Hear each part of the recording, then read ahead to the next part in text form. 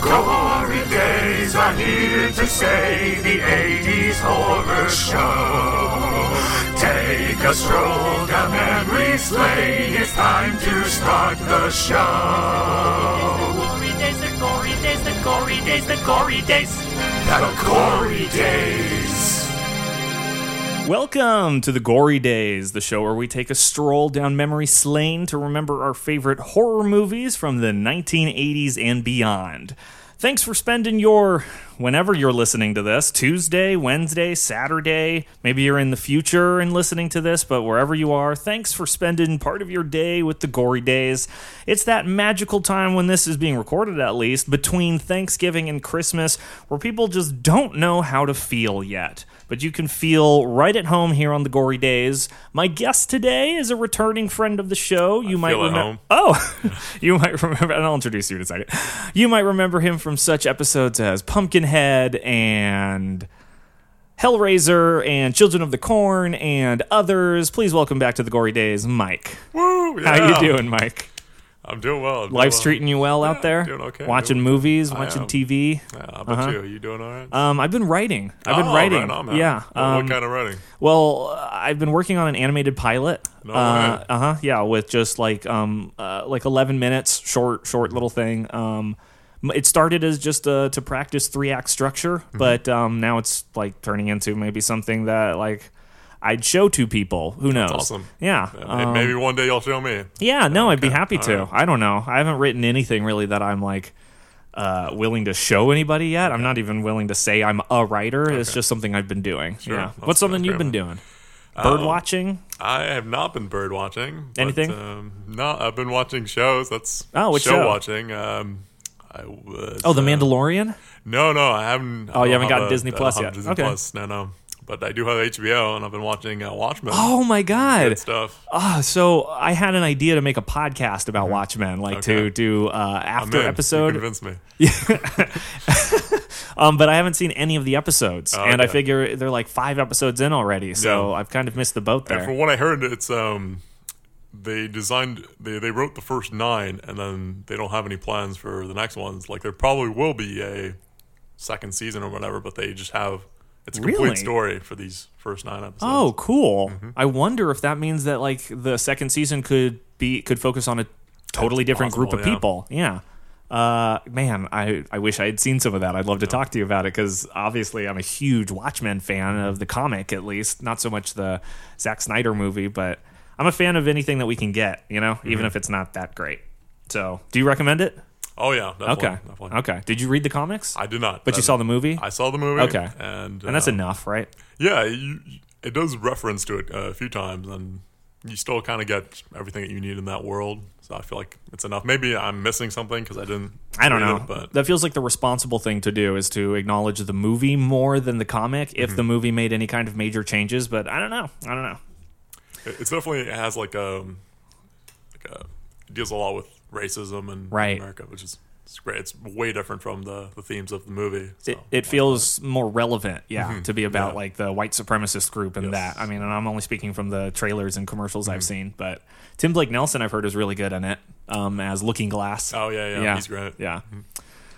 But we're not talking about Watchmen today. Today we're talking about 1989's DeepStar Six, directed by Sean S. Cunningham, who listeners may or may not recognize as the director for the original Friday the 13th, which was pretty cool. And in fact, there are some like fun nods to that in this movie, specifically at the end.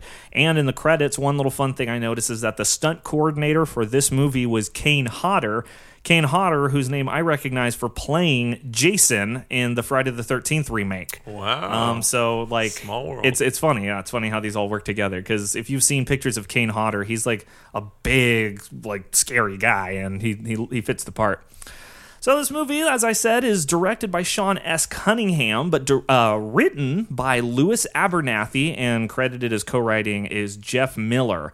So Louis Abernathy has written a bunch of movies, but what I found interesting is that this movie was one of 5 underwater-themed feature-length films in the like thriller genre. So in 1989, there were 5 movies that fell into this: Leviathan, The Evil Below, Lords of the Deep, The Rift, this one, Deep Star 6, and the only one that did well, The Abyss. That's 6. I said 5. That's 6. It was a good year for underwater. It's crazy how this happened. It's like when A Bug's Life and Ants get released at the same time, or God, that happened again recently with some other 2 movies. I feel like it's not corporate espionage, it's not like a spy in a production company saying like, oh, they're going to be making this. We need to have our version of it. No, I like the way the way I assume it works is like they paid the same market research company to give them info based on future demographics or whatever. And they just said, yeah, underwater movies are going to do really well in 1989, like for whatever reason. So that's how you end up with 6 underwater themed movies. I haven't seen Leviathan or The Evil Below, Lords of the Deep, The Rift. I've heard of Leviathan, and maybe we'll cover that on this.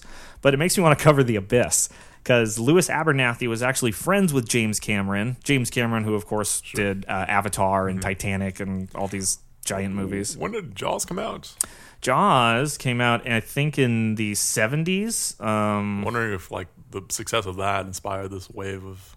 Yeah, Jaws came out in 1975. So this would have been 10, 11, 12, 14 years after that. Okay, so had some time to settle. Sure, it paved the way. Like, just off the top of my head, some underwater-themed movies like The Poseidon Adventure, 20,000 Leagues Under the Sea. It's well-trod territory at this point. It's just funny that they all decided that they would do well this particular year. And it's even weirder that this movie was released in January of 1989, January 13th. So they were the first one. And that was part of Sean S. Cunningham, the director's idea, was that he wanted to be first on the scene with his underwater sci-fi action film. So he developed this idea back in 1987 with that express purpose of it being the first. And during that time, when he was ready to pitch it, James Cameron, his friend, came to Louis Abernathy, the writer, and said, please don't release this movie. I want to release a movie just like this. Please don't compete against me, buddy. Oh.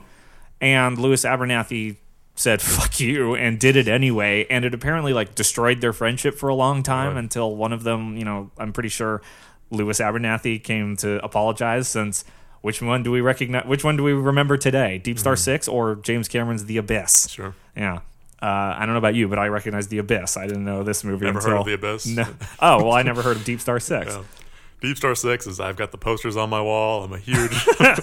Oh, yeah, I like that. So, yeah, the poster depicts Richardson in his, whatever you call those deep diver suits where he's, half-eaten and floating above, which reminded me of, a Goosebumps cover. There's something about, the way the poster is designed. Maybe they got the same artist, but it looks like Deep Trouble or Deep Trouble 2 by R.L. Stine. And so, like I said, the film was released by TriStar Pictures in the U.S. in January 13th, 1989, making it the first underwater sci-fi movie of 1989, first of 6. So that's about it. There really isn't that much research to be done. There wasn't a ton on Wikipedia or IMDb or any of the articles that I read, so why don't we just move right into our first segment, which is What the Hell Just Happened, where we talk about just a couple of beats to get us through in case you haven't seen this movie, and I completely forgive you if you haven't. But if you're interested, it's on Amazon Prime. No, it's just it's in that perfect zone between 80 and 90, the 80s and 90s to me, where just the way it's shot and the way the film itself looks, and I guess maybe I just like Sean S. Cunningham. But anyway, the story is Deep Star 6, the titular Deep Star 6, is an experimental deep-sea U.S. naval facility crewed by a mix of 11 military and civilians, and it's the final week of their tour. And the project of this whole thing is headed by Dr. Van Gelder, who says they're trying to test underwater colonization methods while overseeing the installation of a new nuclear missile storage platform. So I pulled all of that from Wikipedia because I could not figure out... It was not in the movie. I don't even remember the name of Deep Space Six being anywhere. Well, it's the title of the movie, but I see what you mean. Yeah, so the facility, the one that looks like Atlantis with those penis spires, that looks like a bounce house when they arrive, that's Deep Star 6. And I had the subtitles on and I was listening, but I could not tell what they were there for or what they were doing. I knew it had something to do with missiles that they were testing, and it was vaguely military. So let's meet this crew of 11 people, both military and civilian. So we've got Captain Laidlaw, who's in charge of this whole thing, the station commander, played by Taurine Black, or Block, Blacque. I always feel weird talking about these. I was watching part of this with my dad, and he recognized Nia Peoples, who plays the marine biologist. What is her name? Scarpelli, who plays the marine biologist. And my dad was like, yeah, it's Nia Peoples from this and this and this. And I was like, oh, okay. So I bring up some of these actors, and I imagine maybe some of our older audience members go, Taurine Block? How do you not know how to say his name? He was in blank and blank. Classic. Whatever. He plays the captain here. So we've got the captain. We've got Scarpelli, as I mentioned, who's played by Nia Peoples, and she's the marine biologist. We've got Collins, who's the female lead of this movie. She's the love interest of the male lead of this movie. If you can even call it that, it's really an ensemble, like how everyone kind of has their part to play, and they just happen to be the ones that survive. But you could make an argument that they were always the hero, since they're in that opening image of the two of them laying in bed together talking about, when are you ever going to marry me, or whatever. Hint, hint. Mm-hmm. And she's played by Nancy Everhard. Nancy Everhard plays Collins. It's funny, they give all of these actors, these characters, the crew members, first names, but in the whole movie, I'm pretty sure they only refer to everyone as their last name. Just like The Thing, and I think Alien? Do they refer to everybody in their last names in the Alien? All right, well. Then, we've got Captain Laidlaw, we've got Scarpelli, we've got Collins, who is... It's so weird. She does so much on the ship, but she never actually gets a definitive title. Yeah, she's everything. Yeah, we learned that she was the first woman to graduate SEALs, like Navy SEALs, and that she's a fast track to the OCS, the Officer Candidate School, which I had to look up because they mentioned it a couple of times. But I don't know. I don't know what her specific title is. Otherwise, we've got a physician on the ship named Norris, played by Cindy Pickett. She's the doctor. We've got Miguel Ferrer, who I do recognize from some other things. He's always typecast as, he's a character actor, so he plays the douche. The guy who doesn't get along with anyone else and who's high strung and doesn't like doing his job, frankly. Who's the mechanic, and that guy's name is Snyder. We've got McBride, who is the main submarine pilot and the main male lead, who's got a relationship with Collins. So Collins and McBride are together. Scarpelli's squeeze is a guy named Richardson, who's the engineer. How many is that? We've got the geologist, Bursiaga, played by Elia Baskin, who I recognize from playing a million Russian characters or just Eastern European characters in movies. And we've got two other sub-pilots, the ones that pilot the remote and that are really the first ones to die, are Hodges and Osborne, played by Tom Bray and Ron Carroll, respectively. And then finally, the guy in charge of this whole thing, Dr. Van Gelder, played by Marius Wires, who once again I'm sure is a well-known person. I'm sorry if all of these people are alive and listening to this podcast, if they Google DeepStar Six and find, oh my gosh, someone's talking about this, and I don't even know how to pronounce your name. I'm sorry. Your children and grandchildren love you. That's all that matters. So that's our crew of 11 people, and they keep saying that this is a changing of the guard, that they're coming down to replace another team, but no one leaves. There's just new people that arrive. And so the whole thing is that Van Gelder is in charge of making sure that they reach their deadline to secure the missile sled. Yeah. And he's nearing his deadline, and he's in trouble.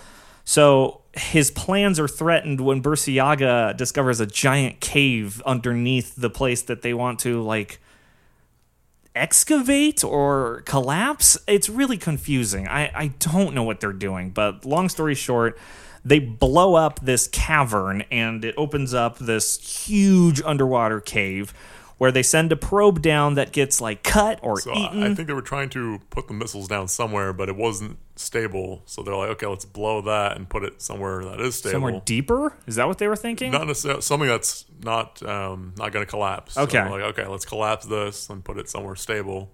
Okay. But then Because that's so confusing, because later you see the missile silo, and it's so far away that when you detonate it, the shockwaves take like a minute to get to you. So, like, I guess they were going to move the missiles from way over there to down here. No, it's very confusing, and frankly, it's going to reflect my rating at the end. Anyway. There goes the 5 stars. Yeah, exactly. So, anyway, Dr. Scarpelli, the marine biologist, begs him, no, don't do it. For all we know, there's cuddly creatures down there. And, of course, the doctor's like, no, and they blow it up, which releases a beast that we don't get to see until an hour and 6 minutes into the movie. But it attacks the mini-sub and kills Tom Bray's character.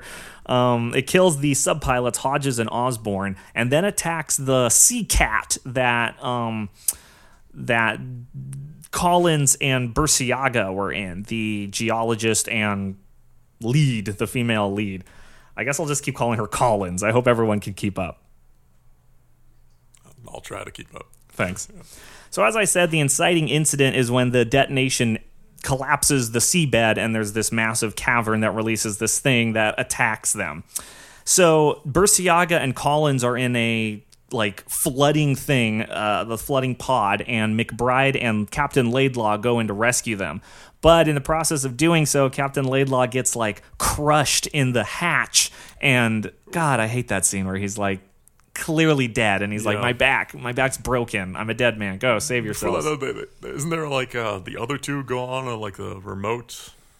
They try to explore the cave, and then they have some remote thing missing. Yeah. They sent a probe. They send a remote, and then it gets cut, and then they follow after it, and that's when Hodges and Osborne get killed. Okay. So then Collins and Burciaga are in, and they're like, "What's going on?" The same thing that attacked the remote sub attacks them, and now McBride and Captain Laidlaw go in.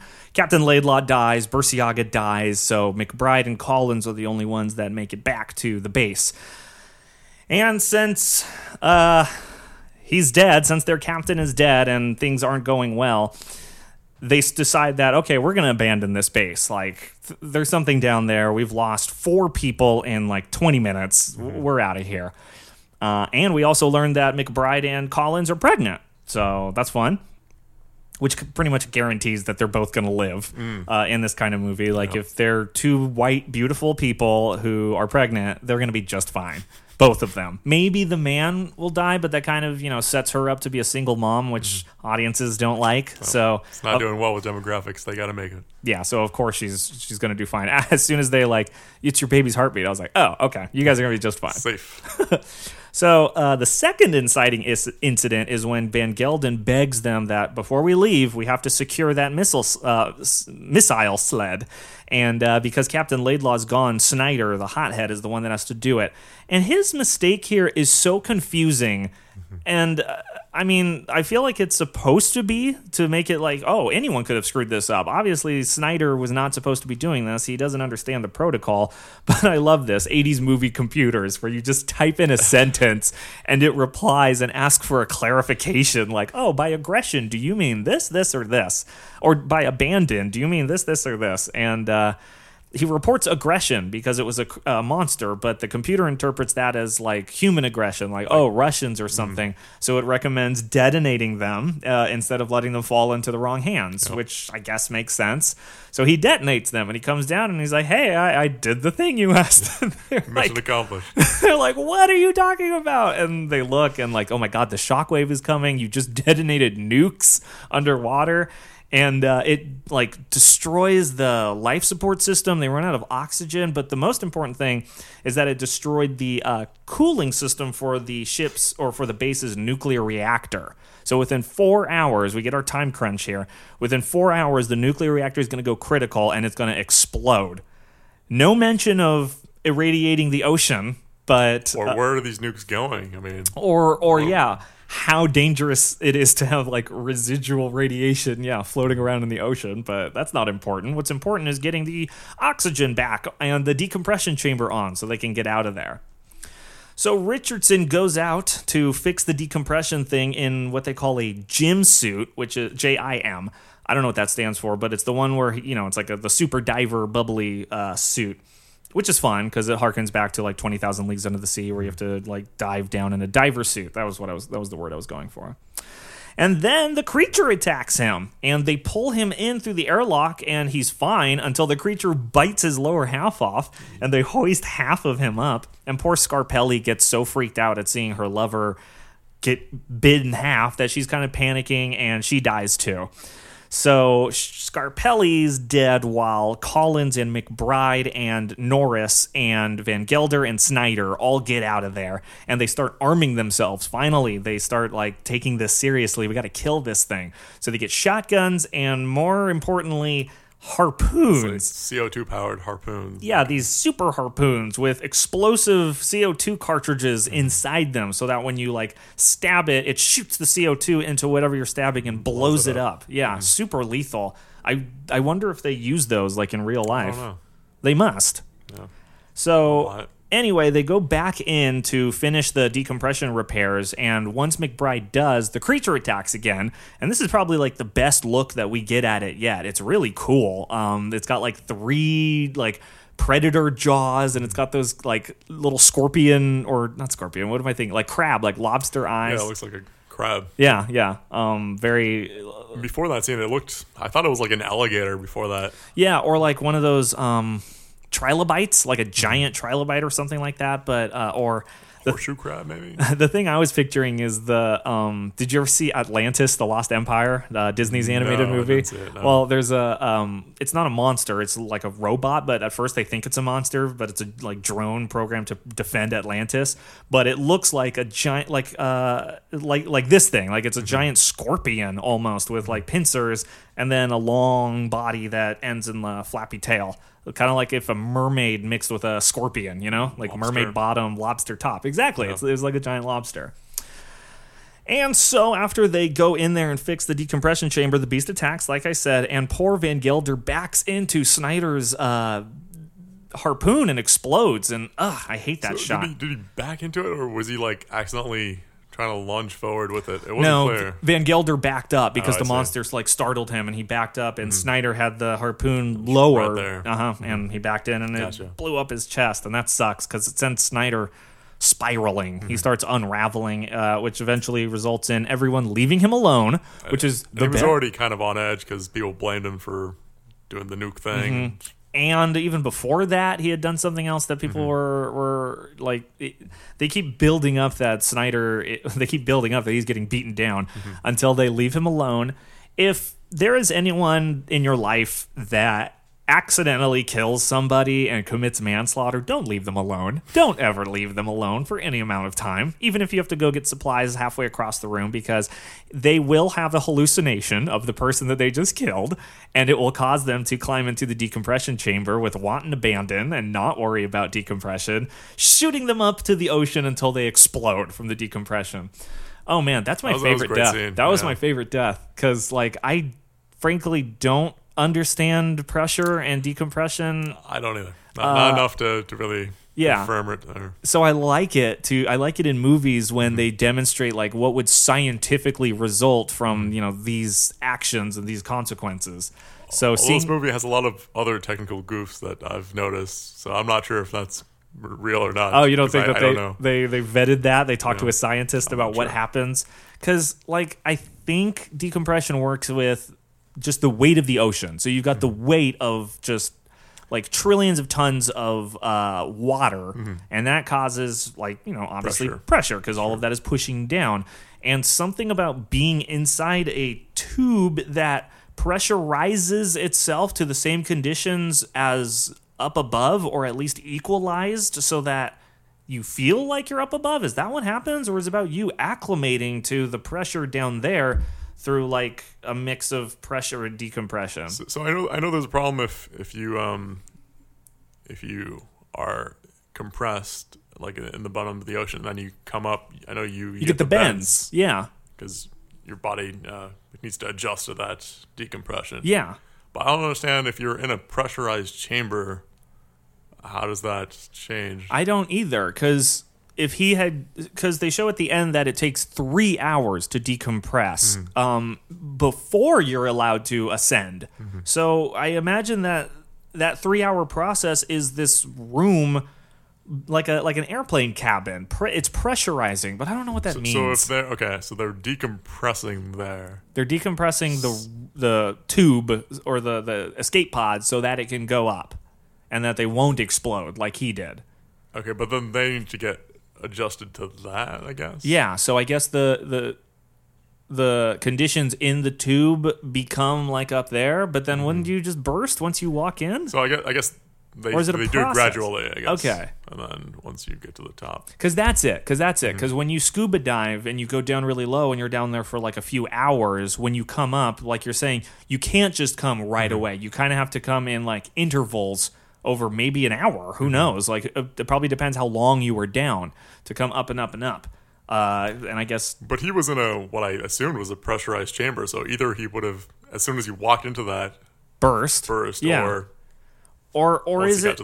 I don't know. I'm just trying to picture, like, if you put a grape in there, in like a grape inside like a pressurized cup or whatever, and you put it at the bottom of the ocean, and then as you like rose it up, like in a scientific experiment, we could do this. If like you put a marshmallow at the like bottom and it crunches down, and as you raise up, it would expand because I think you're right, because if you fly and you have like a bag of potato chips or something, it does kind of blow up. Yeah. So and those are pressurized. Yeah.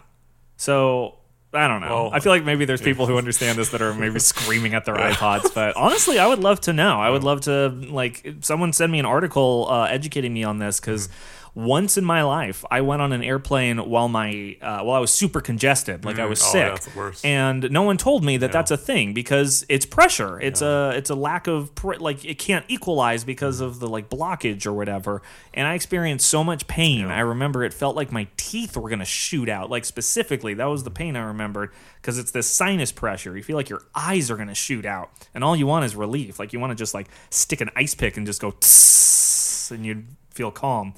And so, like, when he's looking at his arm and you see his blood vessels popping, that was awesome. Oh, it was awesome, and it cringed me so much. And, like, when he's holding his head and, like, there's so much blood coming out of everything, like, it looks so painful. And then finally you burst and the thing keeps going, and I just picture, like, the first person to open that up and find this guy exploded in there. But once again, if they did, would it all shoot out?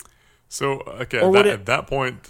The chamber is super like more compressed than the outside. Yeah. So yeah. So it would explode probably. I expect it to. Okay. Or maybe there's like maybe you slowly release it or something. Maybe it auto does that. I don't know. So anyway, that's how Snyder dies, which is super cool. But a shame, because frankly he didn't deserve that. He just made a bunch of mistakes based on what his orders were to do. So the last three that we are left with are McBride and Collins, who are the two lovers, and Norris, the doctor. McBride swims away to get to the mini-sub, and while he's gone, the creature attacks the med lab, and Norris, the doctor, electrocutes herself to save them, and she electrocutes the creature. With an overcharged defibrillator. And she says a really great line. She goes, "Take that, you big ugly stack of fish shit!" And then stabs it. It's super weird to say take that before you do the thing, but what are you going to do? And so, after 3 hours of decompressing, McBride and Collins, who have been asleep in a different chamber, escape. And they get into their mini-sub, and the reactor goes critical, but it's not a big deal. Not an issue at this point. All. They're fine. It's like they got far away enough that all it does is kind of like, jostle their starboard rotors or whatever. So they make it to the top, and they deploy a raft, and everything's great, and then the creature attacks. Oh, no! One last time, so it can surface, apparently. Yeah, that was the biggest problem I had, is like they spend so much time demonstrating how decompression is a thing and how it's super important, but not for the creature. No, that's fine. The creature can apparently just ascend to the surface and attack them. And I guess whales can go like 1,000 feet down. Really? They can come up. So. Oh, I guess that makes sense, but whales... I would love to. Frankly, I should have done some research on marine biology. That would have done me some good. You would have done something that the people who wrote this movie. Yeah. Honestly, I've been doing way too much work. I probably would have uncovered a few plot holes. Wait a minute. Yeah. So the creature attacks McBride. I hate this because Collins has done like almost nothing since the creature showed up. She's just running around and hoping and praying for things to happen. So when the creature shows up here, Collins once again basically just watches as McBride discharges the fuel, shoots a flare, and it blows up, big giant explosion. And Collins is like, oh no. And McBride pops up and they're fine and they row away to safety. The end. And Fozzie jumps and the shark.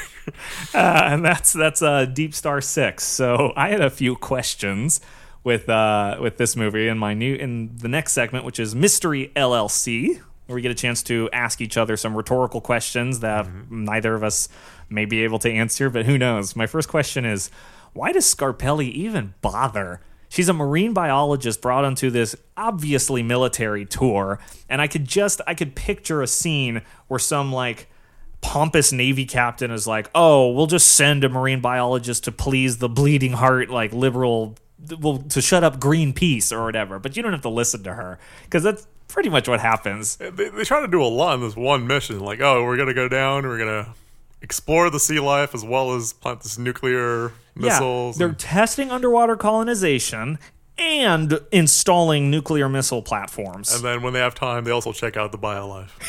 Yeah. So Scarpelli feels like she's literally just eye candy in this movie. Nia Peoples, they literally like zoom in on her sweaty abs when she's doing Pilates, and then it's weird when Richardson like barges in on her on the shower, and it's like, what the fuck? Yeah, at first, but then you realize, okay, they're together. Oh, they're a couple, so yeah. But I feel like they definitely know what they're doing when they set it up that way, because he's already been established as kind of a creep. So I don't know if I have an answer for that. It's more of just an observation. But poor Scarpelli, she gets shat on everywhere, and she really only gets like 2 opportunities to prove she knows what she's talking about to Van Gelden, and then again to Captain Laidlaw, and they both are like, my job is to get this job done, not to tickle fish or whatever. So another one is when Osborne and Hodges, the pilots, are down in the cavern with the remote. Osborne's like, oh, I don't like caves, okay? I just don't like caves. And for some reason, he's suddenly claustrophobic with being in a cave, even though he's inside. I kind of get that. What do you mean? Tell me. Like, how does that make any sense? Wouldn't you be claustrophobic in the sub already? That it doesn't matter? Yeah, but let's say you're in a parked car, but like in a really dense parking lot. Don't you feel like, great, now I can't get out of this parking lot? So you kind of... I guess. You feel trapped even though you're not trapped, because it's not like it's so restrictive. Like, I get claustrophobic watching this movie when it's the two of them and they're like such tight quarters and you can't turn around. But if that vessel is in the open water, you can at least turn back and go up. When they're in the cave, like, you're stuck. Okay, so I get it. Yeah. I guess it would be super hard to like turn around too, because visibility. You see, they don't have a window; it's like a screen that's showing them like a camera on the outside. So, okay. So some technical goofs that happened there. One was they're like, they kind of heard the monster coming towards them, and then they're like, okay, no, we got to go down and hide from this thing. And he says, blow the ballast, which should decompress it and make them go up, but instead they go down. What's ballast again? So it's this. Submarines have this chamber where they have compressed gas, and when they blow it like pushes, literally blow it up. They release the valve. And and it pushes out the water, so that it decreases the overall weight of the vessel, and so it would be way more buoyant now, and it should go up. Okay, but instead they go down. Interesting, because I've heard ballast in reference to like hot air balloons, and like sandbags, and you release that and you go up. So I guess that makes sense that they're weighted, and so when you release them, you go up. Yeah, exactly. They have water that they take on, that is and then they blow it out, and then they go down. That seems pretty basic. Like they spent time getting decompression right, but I couldn't get that. So I have a question. We don't know if they got decompression. I don't know. No, I don't know.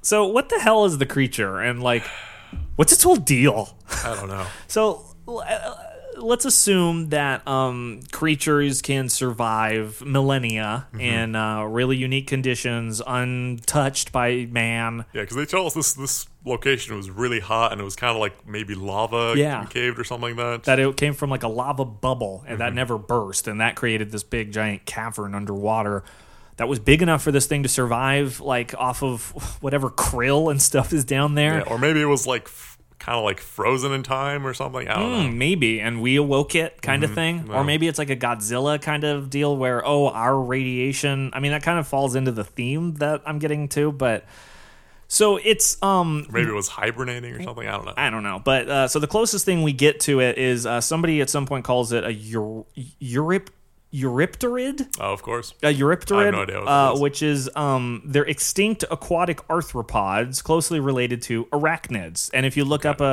if you type in Eurypterid into Google, it looks like this monster. You see a fossil that kind of looks like horseshoe crabs? Kabuto from like Pokemon, you know? Yeah, like horseshoe crabs. So I don't know anything about, like, we've had the Meg. We've had what was that movie with like the... Gosh, it's probably Leviathan or one of these, but we've had these movies where it's, an unknown creature that would probably have just, left everyone alone and just been totally happy if man didn't move in on its territory and suddenly awaken it. It's like Cloverfield, like that kind of thing where we had no business being there. But they do say it's attracted to light. It sees light as food. Yeah, that's another thing. A couple times, maybe that's part of it. Scarpelli brings it up the first time. It's called photomigration, which, once again, if you Google that, there is no definitive, like, it doesn't say, this is what photomigration means. First, you get pictures of people migrating. Then you get pictures, which cracked me up. Then you get articles about, like, differing studies and what that research has shown about, like, they're talking about like water bears, like tiny things responding to light as literally a food source. They have an element of photosynthesis. So yeah, it's played in this movie in that it's attracted to light, and if they shut off the lights or if they attract it with lights, then it'll leave them alone. I don't know. Is that interesting? No, it's not. It's just it makes it feel like it's.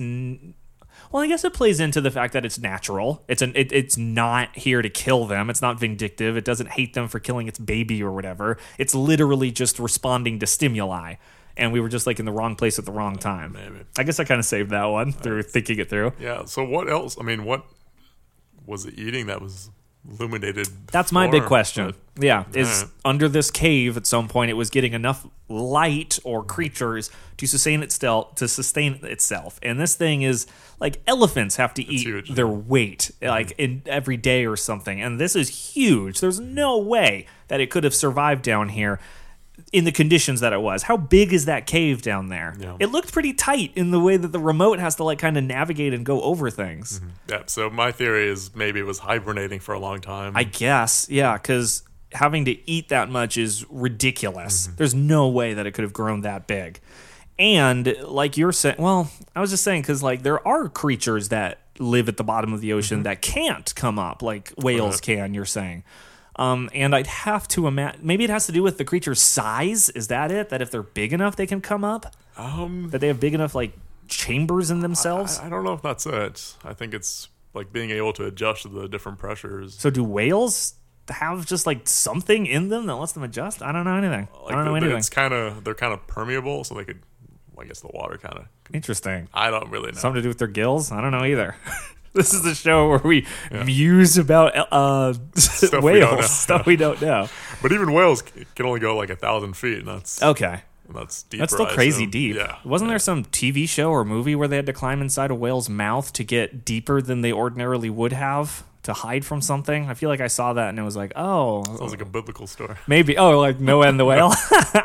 Maybe. Or was it Job? Or, I think it's Noah. It's Noah and the whale, yeah. Are you sure? I mean, Noah's Ark. Right. I think it was Job who gets... No, Job is the one who gets like fucked over left and right, like all ding-dong day for God to prove to Satan that he's always going to be loyal. Wait, so what? I think he was also in the belly of a whale. Jonah. It's Jonah. Jonah and the whale. Yeah, that's why it sounded like Noah. Gotcha. Yeah, it's Jonah and the whale. Okay. VeggieTales taught me that. What happens to the freaking ocean now that it's completely irradiated? 2 nuclear explosions. One were nukes, which, as we all know, paint the world in radiation, fallout. And a nuclear reactor, which I learned from Chernobyl, also destroys the environment in a way that we're still experiencing the effects of. So I think it wasn't clear if it was a nuclear detonation or if it was like a leakage or something like that. Well, they do say nuclear reactor and critical. So that doesn't, at least, because a nuclear reactor can go critical. Actually, when it goes critical, it means it's working fine. Really? Yeah, it's supposed to stay critical. Oh. But a lot of movies get that wrong. Do you know more about nuclear reactors than whales? Yes. Because I'd love to talk about that. Okay, so... A little bit more, not much, though. Okay. Very little.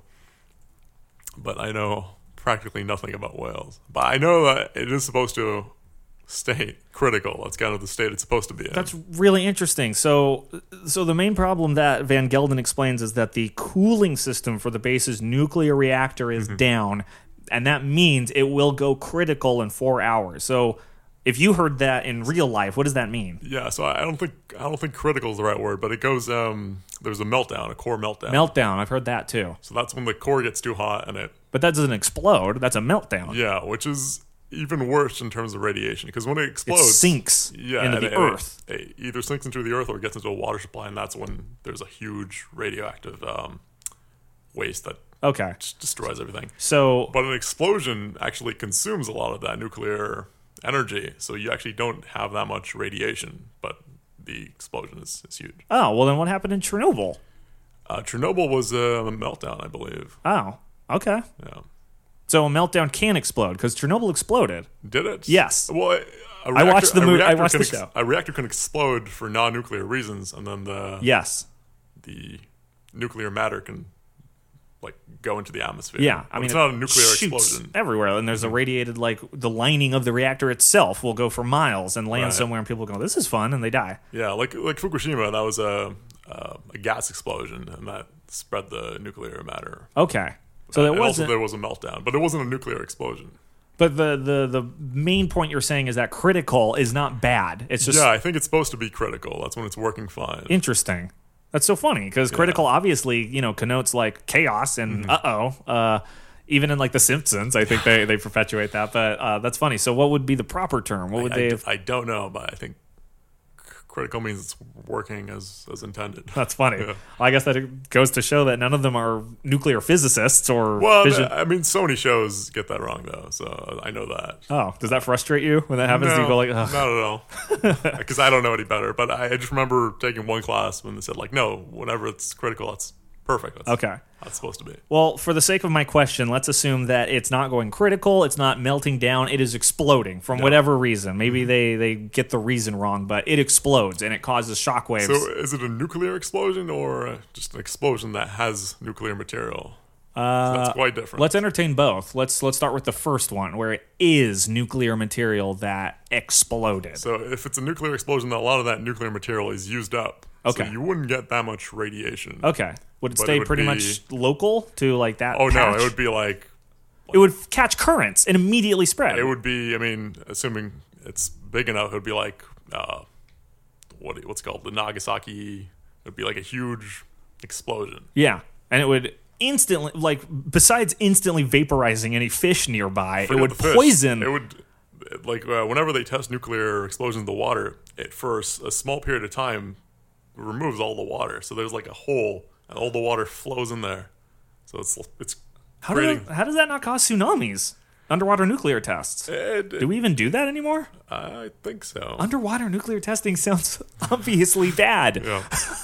It sounds like a great way to guarantee that our water supply is poisoned forever. See, so there's not that much actual radiation in there because it is used up in the explosion, but it kills whatever was nearby, and that shockwave destroys ships, or not ships, all sea life. Yeah. And for miles and miles. And displaces the water, like you're saying, and it comes rushing back in, and that would cause all kinds of problems up on the surface. So let's assume then instead that it's the other kind, that it's a regular explosion that just has nuclear material. That's surrounded by nuclear material. Yeah. So that would, for years and years, create that entire area would be just poisonous to anyone who would walk in there. So that's what I feel like happens in this movie, and they just kind of like gloss over it. But like I feel like if the reactor didn't do it, the nukes that they like detonated had some residual effects. I don't know. Where are they in the ocean? That's another question I have. It can't be international waters because they're a U.S. Navy. Well, I mean, U.S. Navy can go to international waters. Well, yeah, but they can't like build a U.S. Who will stop establishment, us, man? Can you? Really? USA. I don't know. I mean, I know the U.S. has lots of small bases in different parts of the ocean. I don't think there's any underwater bases. That's a science fiction thing, people, right? But there are some automated. Because there's subs, obviously, and there's like, we've got pipes going all across the world at the bottom of the ocean, and those have to be tended to. But no one like lives down there like a space station. No, but we have a lot of listening stations where you have like hydrophones in the water, and they're listening to different things. Do you think we ever will? Is there any reason to have people down there? I don't know. Maybe if global warming takes over or something. Wow, I didn't think about that. Is that viable? Sinking to the bottom of the ocean? I don't know. Well, that was all the questions that I had. I don't know if anything else was nagging at you like, what? But I can move on to the next one, which is Screaming Themies, where we talk about some of the major themes that I picked up on and maybe you picked up on in this movie. The first one is the theme of love, is that love conquers all. McBride and, I wrote Joyce, McBride and Collins are obviously an item, and Richardson and Scarpelli are also an item. I don't think there's any other romance going on. Like, Norris doesn't have anybody. She kind of implies that maybe she has a husband up on the surface. Sure. And so does the captain. He's got a family. That's right. Yeah, he's got a family. So that's how you know he's going to die. He's just like, it's really funny. That's how I also knew Norris was going to die, because she's like, are you going to visit me on my farm in New Hampshire? We're going to sit on the porch and watch the dogs. I was like, you're about to die. So yeah, the theme of love conquering all is really like weak. It's mostly there just to catapult McBride and Collins to success, that no matter what happens, because of their love and because of their baby, they will survive. And unfortunately, I feel like because Richardson and Scarpelli didn't have a baby, and because one of them's a person of color, they were doomed to die, and that's a shame that it wasn't going to be the Asian black. Moral of the story is you gotta have a baby to survive. Moral of the story is have a baby and you'll be just fine. At least according to these 80s and 90s But don't movies. have a family outside of the... No, and don't let that baby grow up, because once they're old enough to draw a picture, then you're done. That'd be really funny in a movie that a kid comes up to you and goes, Daddy, I drew you a picture. And you're like, keep that thing away from me. What have you done? And you hear a plane is about to...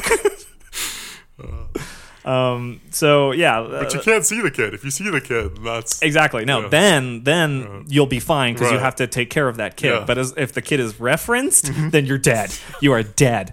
And it's really important that you establish that the kid has a caretaker outside of you too.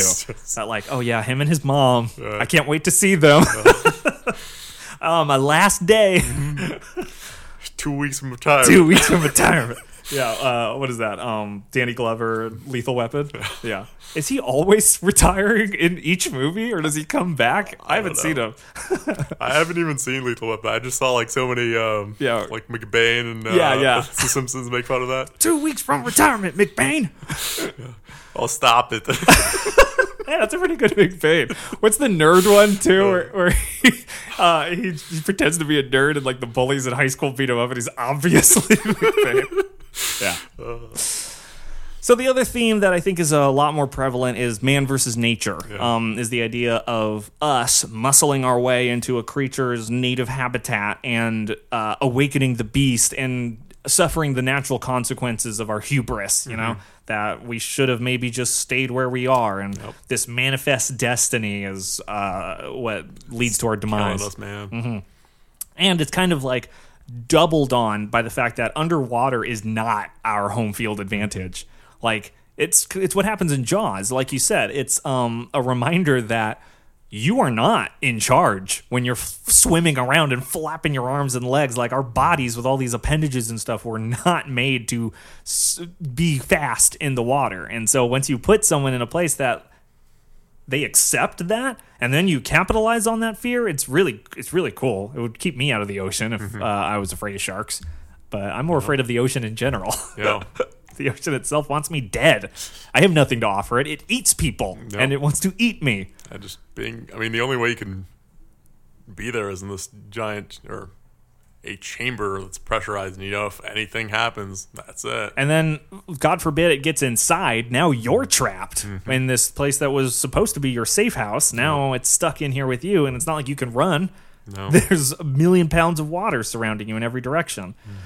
And then the idea of photomigration, that these things follow light as a food source, and that, yes, light is a natural thing, but we also recreate it through, basically every piece of technology that we have blinks in some way, gives off some kind of light. And so inserting all of that technology into this environment where that's just what it responds to, once again, it's just natural consequences. It's not this thing is like, it's going to kill the man that killed his wife 10 years ago, and it's got this... It's not Dungeons. No, it's a monster.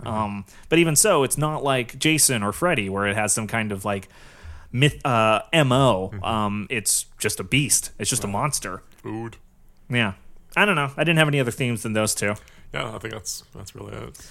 So now I feel like I've already hit some of my biggest thoughts here. Let me just go through and see if I've missed anything. Oh, well, right off the bat, this movie feels very much like The Thing, in that it's a bunch of researchers trapped at a base, and they're at the mercy of a monster that they have no idea where it is at any given time.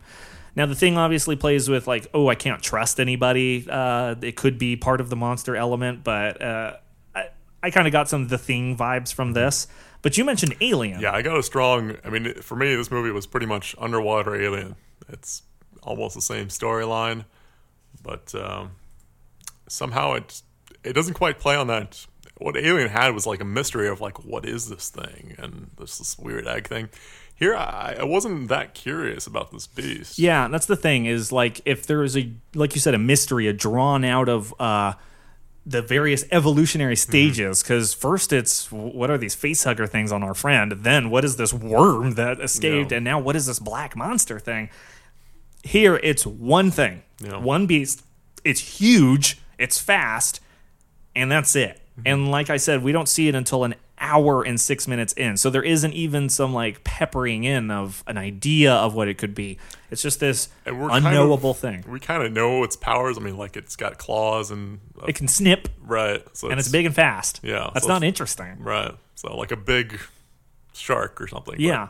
Crab. And that's what I feel like this movie suffers for, because the creature is good, and they could have showed us it earlier. It's not like they had to hide a really grossly designed bad monster. It was great. But yeah, it suffers from that. They just kind of talk about it and run from the plot. Like, there's just this idea of something bad that's pushed them a couple of times, and now they're scared. And so it really rides on the actors' performances of like, we need to get out of here. And that would work for maybe like an hour TV show. But and the other thing is, like, they're afraid of this beast, but not that much. They're more afraid of like being, their base is collapsing, so that's the water is more of a threat than the beast. Yeah, so it feels like they're more concerned with just escaping, but it feels more like escaping for the sake of escaping, more rather than like for their lives. There's something weird that's missing from this equation that makes the stakes, which are obviously very big and there in your face, feel like not that big a deal. Yeah, from the reactor to the monster to like the decompression problems and the oxygen, like they all say that they're problems, but they never show us that they're problems. Everything kind of works out. It's just like people die because they panic or because they back into something. Yeah. Had you just remained calm, everything would have been cool. Yeah, pretty much. Like I said, I love science deaths in any movie. I think like the first one I can remember being really impressed with was Mission to Mars. There's a scene in it where there's like a Mars tornado, and a dude gets sucked up into it, and he's in the center of the tornado, and he's spinning and spinning and spinning, and he gets ripped apart from like the centrifugal force. And I remember going like, is that what would happen if like you were in the center of a tornado? No, that is not what would happen. But I love it when movies so cool. That so that's what made me realize like, oh, scientific deaths are actually way cooler, because you always wonder, even like as a kid, there's just the morbid curiosity of like, yeah, those are the rules. What happens when you break them? There's got to be a reason why I'm not allowed to take my helmet off in space, other than you will die. I want to know literally what physically happens to my body. And so, you know, some movies will do it like, I think Mission to Mars again is where somebody removes their helmet in space and they immediately like flash freeze and they're just frozen and they fly away. But I think it's Interstellar, maybe, that somebody removes their... I can't remember, but there's another movie in space where somebody removes their helmet and instead their like blood vessels in their eyes explode like immediately, and they explain later like, yeah, his blood sublimated. Like it went from a liquid to a gas in his blood vessels. And I was like, what? I think that would happen, right? And yeah, so I love it when movies demonstrate the horrific realities of science, of if you piss off Lady Science or Lady Physics, this is what will happen. And so the depressurization of him shooting up, or like people getting like spun and crushed from force like that. I love seeing that kind of stuff. Cool. Do you like sciencey deaths? I guess so. Yeah. I mean, because you seem to be more in actual science than I am, at least on a daily basis. And I guess like, so it's either, I don't know, I don't even know if I would consider it a sciencey death, but maybe like a physical death that's not a gunshot, maybe, or a knife stab. Or a knife, yeah. So yeah, that's definitely cool to see, as opposed to, or getting crushed. Even like I like seeing the physical forces of the real world at their nth degree and saying like, how much pressure can a person withstand? And I don't know. Yeah, maybe that's really cool. Yeah. Well, it's kind of morbid, but that's why I like these movies. Sure, yeah, that's why I come to them. So my last thought is that have you seen Friday the 13th? Friday the 13th. The original? No. No worries. At the very end, there's a shot of the, I forget her name, but she survives and she swims out, or she's on a canoe, and she goes out into the middle of Camp Crystal Lake because that's the only safe place where no one can get her, and she falls asleep there. And then she wakes up and there's like people on the shore saying like, hey, we're here to save you. And so she's like, oh, great. And then Jason pops up for one last big scare, and then she wakes up and it was a dream. She's in the hospital already. But Sean Cunningham directed the original Friday the 13th, so I have to imagine that when they're up on the shore and you finally see the sun, and it's such a relief that when the monster pops up for one last scare, it's got to be a direct homage to his own movie. Yeah. That's a good touch. Other than that, it's a shame that Collins really starts the movie as probably the most intelligent like member of the crew, and then just slowly becomes just this person that watches and observes and hopes and wishes that things weren't happening, but they do. It's weird. Oh. So, I usually like to do kills, but we already went through all of them. Everybody dies except for McBride and Collins. They end up together. I could go in order of how they when they died and how they died, but frankly, I don't think that's very fun or interesting. So my last segment that I usually do, well, my second to last segment is Theory Canal, where we talk about, so like when I was in college, I took one class that was called Writing for Film, and it wasn't screenwriting, it was like review writing, and her thing was any professors. Yeah, one second.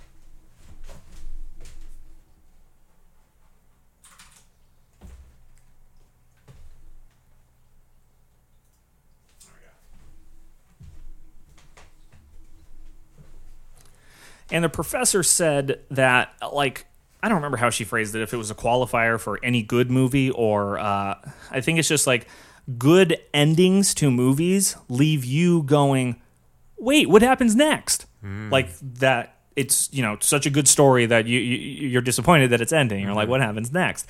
So I'm curious, what do you think happens next at the end of these credits when they're floating away above a nuclear reactor? Yeah, so I imagine there's going to be some debriefing, like, hey, yeah, what just happened?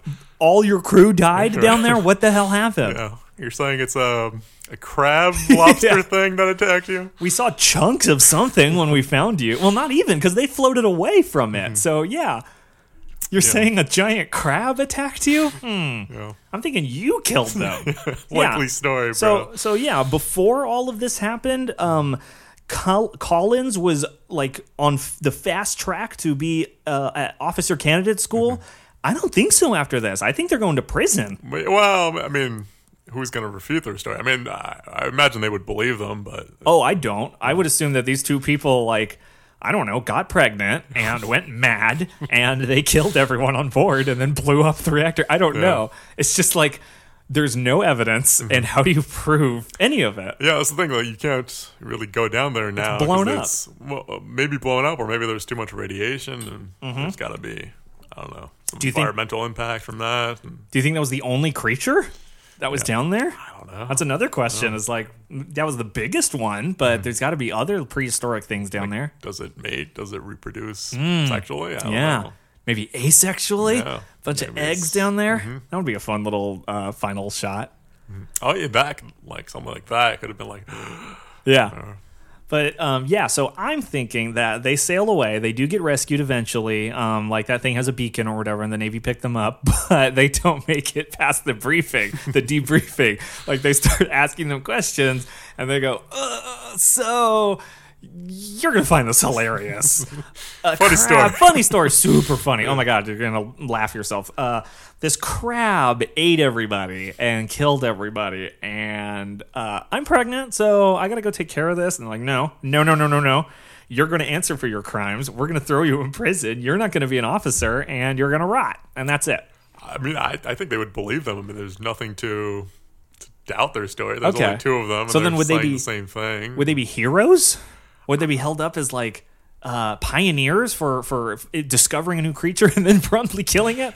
I mean, it's a botched mission, so... Oh, yeah, so maybe they just get in trouble. Like, well, all right, we're going to have a file but there's in your a lot record. of, what do you call it? Circumstances that are... Extenuating circumstances? Yeah. So once again, that you can't prove. So I like yours. I like your interpretation, because mine just throws a pregnant woman in prison. And yours lets them just be disgraced, but they get to live their lives at least. They probably get court-martialed, but they get to... Then how do you even judge that? Like, oh yeah, maybe it's true. Maybe there's nothing... Like, I don't even remember if it's true, and I lived it, like, kind of thing. You're probably... God, you watched everyone die over, like, an afternoon. Yeah, that's going to mess with you in some way. They're surprisingly calm about their crewmates dying. Oh, man. Yeah. Oh, that was so shocking. Yeah. I'm surprised, too. The only person that they really mourn is Captain Laidlaw. Right. Everyone else, they're like, they're dead. They're dead. Quick, we got to get out of here. Yeah, that's the price of underwater missions. Yeah, I guess so. So that's it. So now... Presumably they spent months with these people, and they're like, all right, well, dead. Yeah, like, they definitely spent months with these people. Yeah. That's a really good point. So now we can get to the final segment, which is where we rate this movie. Oh, can we also get into technical goofs? Oh, there are a few. If you had some, by all means. For starters, there's a lot of radio communications, which you cannot have underwater. Oh, really? Yeah. Really? Yeah. Oh, that's bad. They do it constantly. Yeah. How would you communicate? So, I mean, you could presume that the base is wired up, but as soon as they go into like a submarine or something like that, you can't. You have to have a wire at least. Interesting. And so you can't go into a cave with a wire. You'll get snagged. Is that because of the water pressure, the density, the waves just can't travel? Like, you just can't send radio frequencies through water that well. Oh. It doesn't. So what do we do today for submarines? Like, we just don't.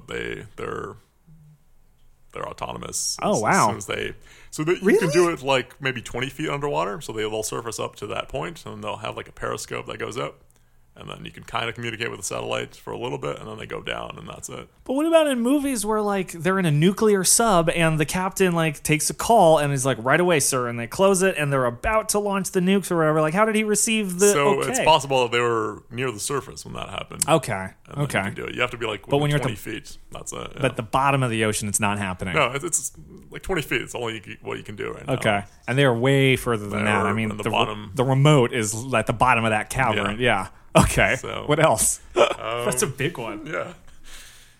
So yeah, I was trying to explain it like, okay, maybe they have some wires communicating, but then if they go into a cave, those wires would not work. Yeah, and they were visibly detached. Yeah. Yeah. So like maybe the bases had like fiber optics going between them and something, but Once again, you're doing more work for the screenwriters here. They were just like, well, they have to talk to each other, so they have radios whatever. Yeah. The other thing is, the blowing the ballast and making it go down. Yeah. There's also like one of them got hurt, and they're like, okay, let's take an EKG or something like that. Oh, yeah. Yeah. Collins, when she's, after she survives Barciaga's and Captain Laidlaw's death, they take her over and they put, like, some electrodes on her. Right. And then, but it was an ultrasound, and you can see the baby. Yeah. Then she does that for no reason. She's like, oh, by the way, this is just the end of the procedure like we always do. We check your heartbeat with an ultrasound. Yeah. Okay. All right. So that's it. Okay. So now we can, with all of that in mind, we can rate this movie on a scale of 1 to 5 thumbs, 1 being the worst and 5 being the best, based on anything. It could be based on what we talked about, or it could just be based on nothing at all. Mike, how do you rate this movie? Boy, I'd probably go with 1 thumb. Yeah. I'm close. Do you want to say why? Sure. And here's the thing: is it puzzles me as to why I think it's so bad, because it reminds me so much of Alien, which I loved, but still, there's nothing. It should be good. Yeah, why is this not Alien? And I'm thinking to myself, like, okay, maybe. Like at first I thought, okay, I'm not really connected to these characters, but then again, how much was I really connected to the people in Alien? Like maybe Sigourney Weaver's character a little bit, at least. But the rest of the crew kind of the same. I feel like it's important to have a lead. Yeah. One person that we all look to, and Collins never really fills that role. Sorry, go ahead. So that's part of it. The other is maybe the mystery of it. Like why is this? I loved an Alien where the ship's mission was originally cargo, and then the android, I forgot his name, he got the signal that, hey, our real primary mission is to explore life, and you got to get this alien back at all costs. The crew is expandable, and that reveal was great. And then here, there's nothing that's really revealed. It's kind of just, hey, let's make it back to the surface. It's dangerous. Yeah. So, I don't know. Yeah. Who are you going to give your thumb to? Oh, boy. I can tell you their name if you just remember what they did. What was the captain's name? Captain Laidlaw. Captain Laidlaw, who broke his back. And a really cool scene. He kind of puts them all in danger, knowing that they would have to leave in order to not save him. Yeah. So that's kind of cool. And also, I feel like he's just expediting his own death. Yeah. Because he's going to suffer there if he didn't drown himself. Right. He'd be there for hours, probably, slowly dying. Yeah. Yeah. I think he deserves it. Nice. Sure. Good choice.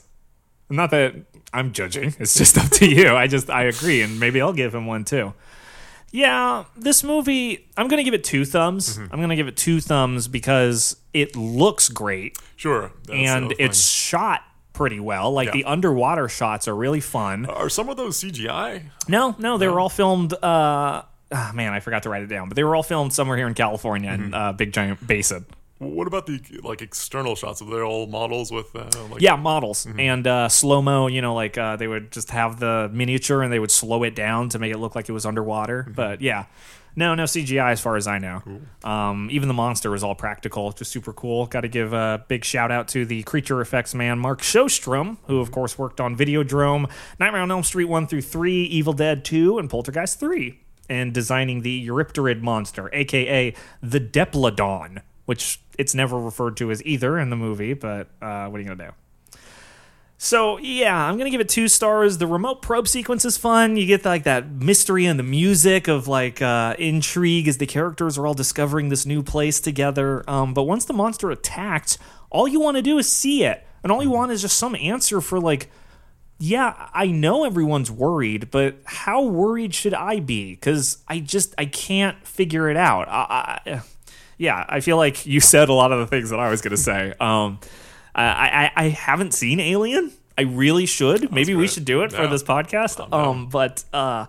So I can't compare it to that. I can just compare it to other 80s horror movies. So I'm giving it more than one because visually it's really it looks great. It's shot great. The and on an $8 million budget, which is which is great for a sci-fi like this where you have to water that water, all those water shots. The shot at the end that looks like an ocean, like that kind of stuff. I wonder if that was filmed on the ocean. It looked too big. Maybe it was green screens and stuff. I'm sure. Yeah, or backdrops. Yeah. I don't know. It was 89. It's not like this is 60s, like where they didn't have technology. Yeah. They had technology in the 60s. Anyway, yeah, I'm going to give this... Before technology was a bunch of... They had to film by etchings, and they just had to line them up, and you ran from left to right to watch this animation. So I'm going to give it 2 thumbs, and I'm going to give my 2 thumbs. I'm going to give one to... let's see... I'm going to give one to Scarpelli because she... let me think for a little bit. Take your time. This is more... I'm going to give one to Snyder, the mechanic, because he does a really good job of showing this slow boil of just getting beat down by everyone around him and by the circumstances. And he really is just doing his job, even though he's a little hot-headed and kind of like a womanizer. Well, I guess he's not. No. Not. That's the thing, is like he's not... He just... screwed up a little, and he's been on edge since, and then gets more and more so. They even say, like, now that's a guy that needs a day off. It's like more like a month. Yeah. Then give him one. You give Nia the day off for no reason, and she's, like, doing some research. So, maybe give him a day off. He's the mechanic. So I'm going to give one to him, and I'll give another one to... I guess I'm going to give it to Sean S. Cunningham, the director, Sean S. Cunningham, for putting this movie together, getting his friend Patrick and Patrick Markey and Louis Abernathy and Jeff Miller and Mark Shostrom to make this amazing movie that I'm only giving 2 stars, or 2 thumbs. Well, it looks great. I mean, it looks great. The monster's amazing. Like, I could cut some of the best scenes from this movie, and you'd still know what the plot was, and it would be like maybe a 5-minute video, but so 2 thumbs for DeepStar 6, and that's that. So Mike, did you have a Instagram or Twitter or something that you want people to follow you? You don't want people following you. I don't want people following Okay, no worries. Well, if you have any thoughts on what pressurization means and could let us know what the heck happened in that decompression chamber, I would love to know. Please reach out on Instagram, Twitter, YouTube. I have YouTube videos up now, and I'll have this one posted.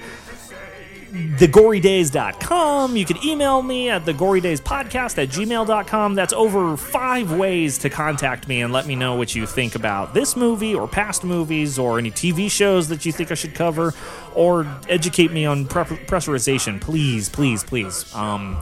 But without further ado, until next time, stay scary out there. Gory Days. The Gory Days.